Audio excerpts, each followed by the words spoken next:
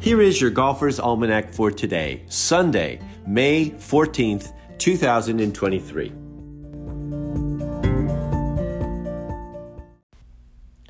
Today is the birthday of Shirley Spork, born in 1927 in Detroit, Michigan.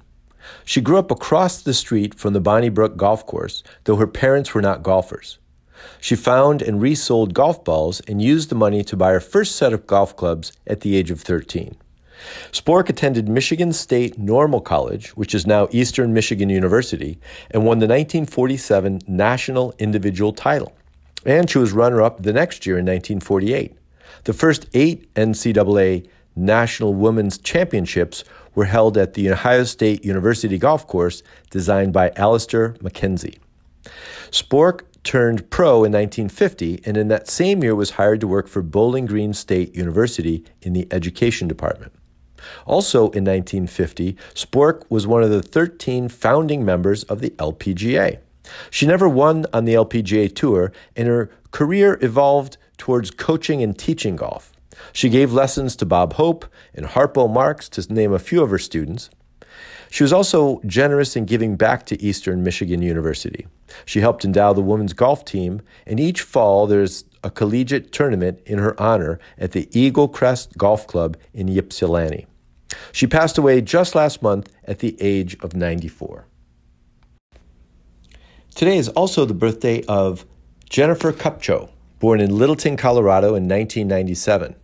She attended Wake Forest and won the NCAA Individual Championship in 2018, the first female Demon Deacon to be a medalist. She was also runner-up in 2017. In 2019, she won the inaugural Augusta National Women's Amateur. She turned pro later that year and has one LPGA victory in her short professional career. Earlier this year, she won the Chevron Championship, formerly the Dinah Shore Nabisco Tournament, by 2 strokes over Jessica Korda. This is the last time the tournament will be held at Mission Hills Country Club after 40 years as an LPGA major. Happy birthday, Jennifer. On this day in 1978, Lee Trevino won the Colonial National Invitational for the second time in his career. He beat Jerry Pate and Jerry Hurd by 4 strokes. This was the 11th straight year that Trevino won a golf tournament in the United States. On this day in 1995, at the McDonald's LPGA Championship at DuPont Country Club, Kelly Robbins won her only major championship, a stroke better than Laura Davies. Robbins won 9 times on the LPGA Tour and played in the Solheim Cup 6 times. Also on this day in 2009, Bob Rosberg passed away. Rossi, as he was known as a golf analyst for ABC, was one of the first on-course reporters. Rosberg turned pro in 1953 and won 6 times on the PGA Tour, including the PGA Championship in 1959, where he won by a stroke over Jerry Barber and Doug Sanders at Minneapolis Golf Club in Minnesota. Rosberg was born in San Francisco in 1926 and was a junior golfer at the Olympic Club. At the age of 12, Rosberg faced Ty Cobb in a club championship match and beat the retired Hall of Famer 7-6. Cobb took so much kidding from other members at Olympic that he resigned from the club. Cobb was also a member at Augusta National and was a frequent playing partner with Bobby Jones. Rest in peace, Rossi. Finally, on this day in 2018, Doug Ford passed away in Palm Beach Gardens. He was 95 years old. After serving in the Coast Guard Air Division during World War II, Ford turned pro in 1949 and won 19 times on the PGA Tour, including 2 majors.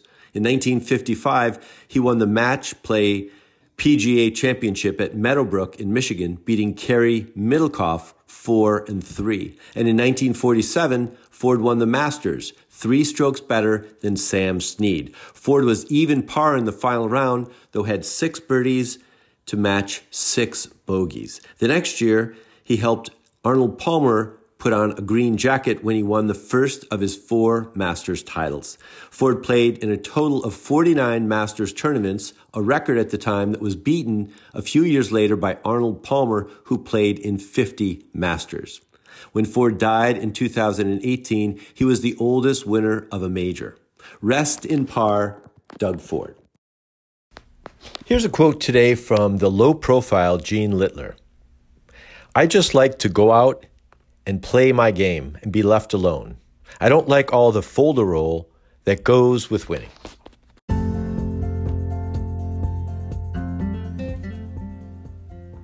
That's it for today in golf history. Play fast, repair all the pitch marks you can find, and keep your golf ball in the short grass. Your Golfer's Almanac is a Golf Tunes production. It's written, produced, and narrated by me, Michael Duranko. I invite you to check out our original golf illustrations and the humor essays that accompany each of the golf cartoons. Tour Backspin is a weekly golf history newsletter that celebrates the PGA Tour in the 1960s and 70s with tie-ins to today's tour. They offer a bunch of content, contests, and other interesting bits.